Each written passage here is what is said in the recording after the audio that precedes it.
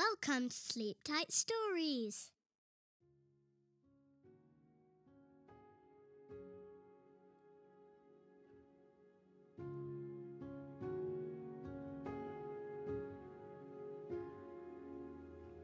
The Magic Swan. There was, once upon a time, 3 brothers. The oldest was called Jacob, the second Frederick, and the youngest Peter.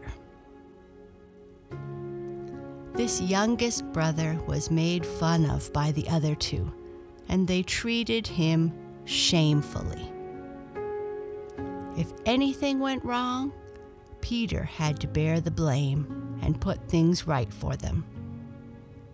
And he had to endure all this ill treatment because he was weak and delicate and couldn't defend himself against his stronger brothers.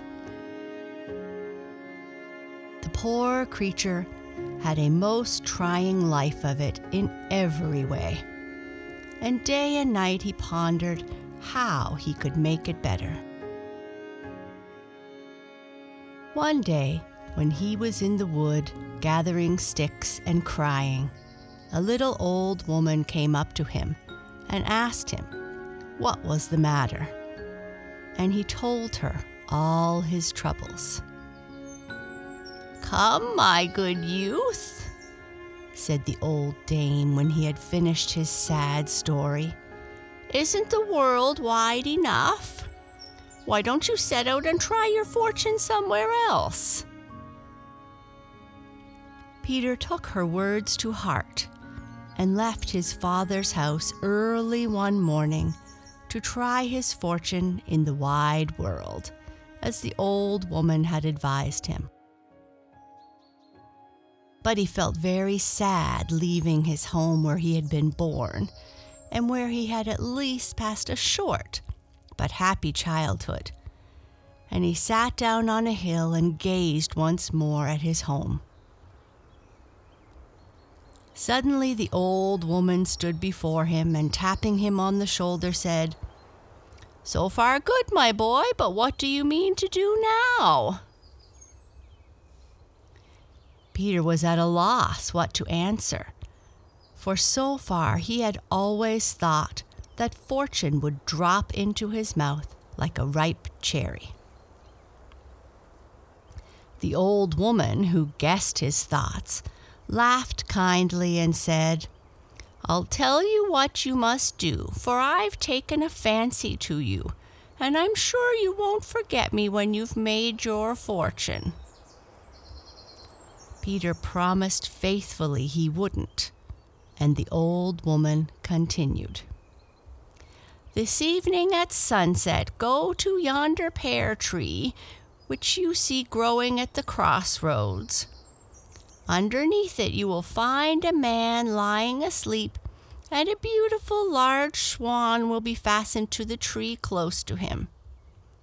You must be careful not to waken the man, but you must unfasten the swan and take it away with you. You will find that everyone will fall in love with its beautiful plumage, and you must allow anyone who likes to pull out a feather. But as soon as the swan feels as much as a finger on it, it will scream out, and then you must say, 'Swan, hold fast!' Then the hand of the person who has touched the bird will be held as in a vice, and nothing will set it free unless you touch it with this little stick, which I will make you a present of. When you have captured a whole lot of people in this way, lead your train straight on with you. You will come to a big town where a princess lives who has never been known to laugh.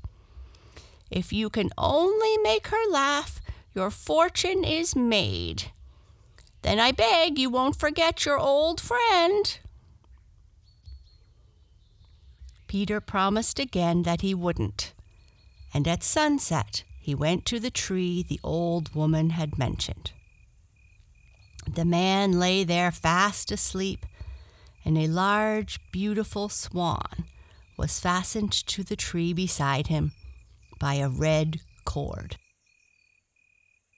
Peter loosed the bird and led it away with him without disturbing the bird's master. He walked on with the swan for some time and came at last to a building yard where some men were busily at work. They were all lost in admiration of the bird's beautiful plumage, and one forward youth who was covered with clay from head to foot called out, "Oh, if only one of those feathers I could have, how happy I should be." "Pull one out then," said Peter kindly, and the youth seized one from the bird's tail. Instantly the swan screamed, and Peter called out, "Swan, hold fast!" And do what he could, the poor youth could not get his hand away. The more he howled, the more the others laughed, till a girl who had been washing clothes in the neighboring stream hurried up to see what was the matter. When she saw the poor boy fastened to the swan, she felt so sorry for him that she stretched out her hand to free him. The bird screamed. "Swan, hold fast!" called out Peter, and the girl was caught also.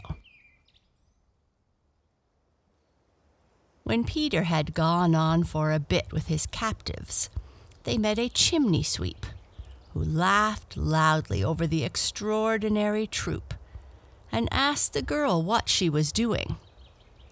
"Oh, dearest John," replied the girl, "give me your hand and set me free from this cursed young man."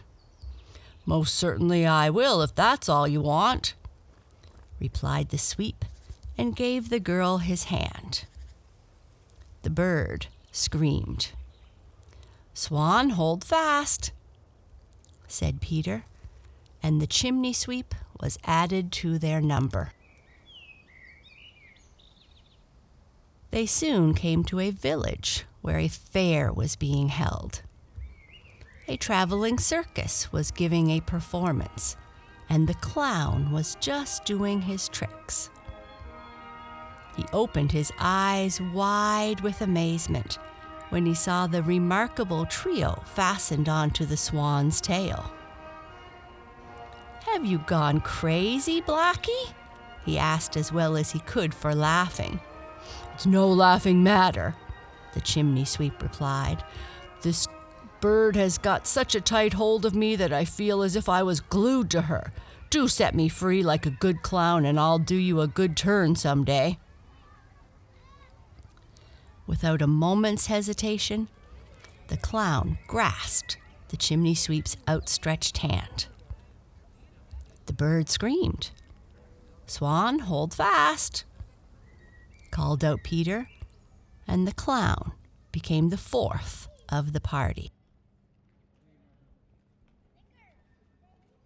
Now in the front row of the spectators sat the respected and popular mayor of the village, who was much put out by what he considered nothing but a foolish trick.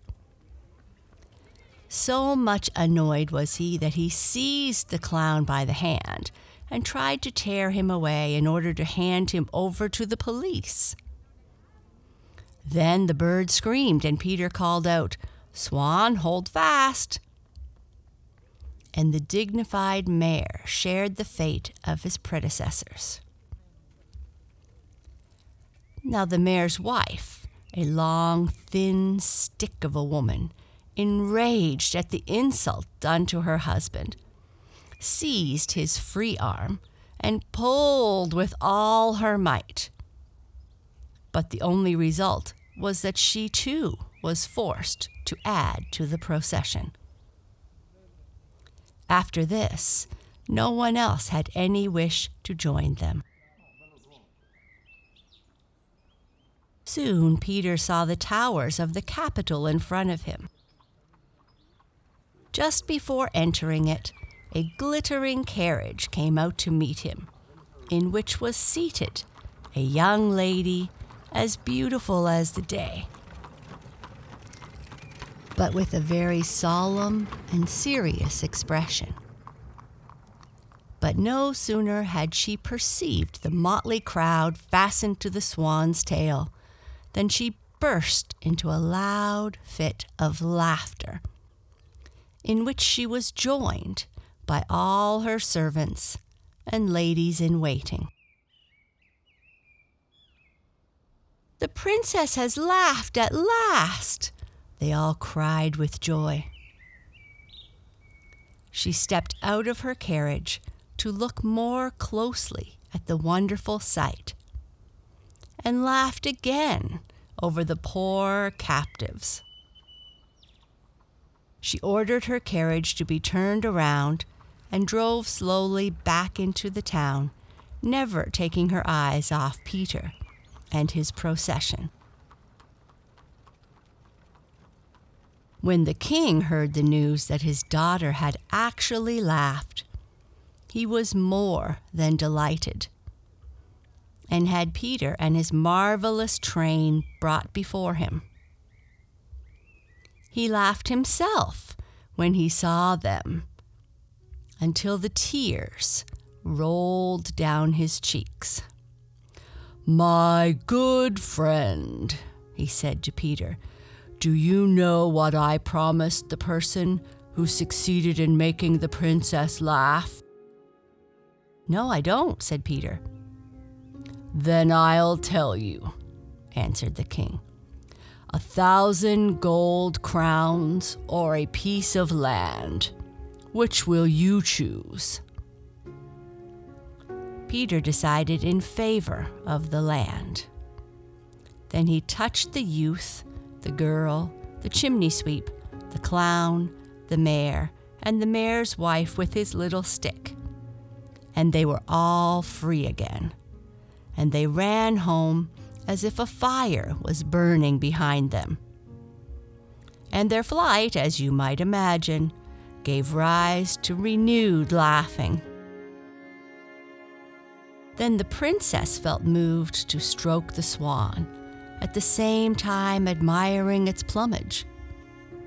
And the bird screamed. "Swan, hold fast!" called out Peter. And so the princess became his bride. But the swan flew up into the air and vanished over the blue horizon. Peter became a very great man indeed, but he did not forget the little old woman who had been the cause of all his good fortune, and appointed her as head housekeeper to him and his royal bride in their magnificent castle.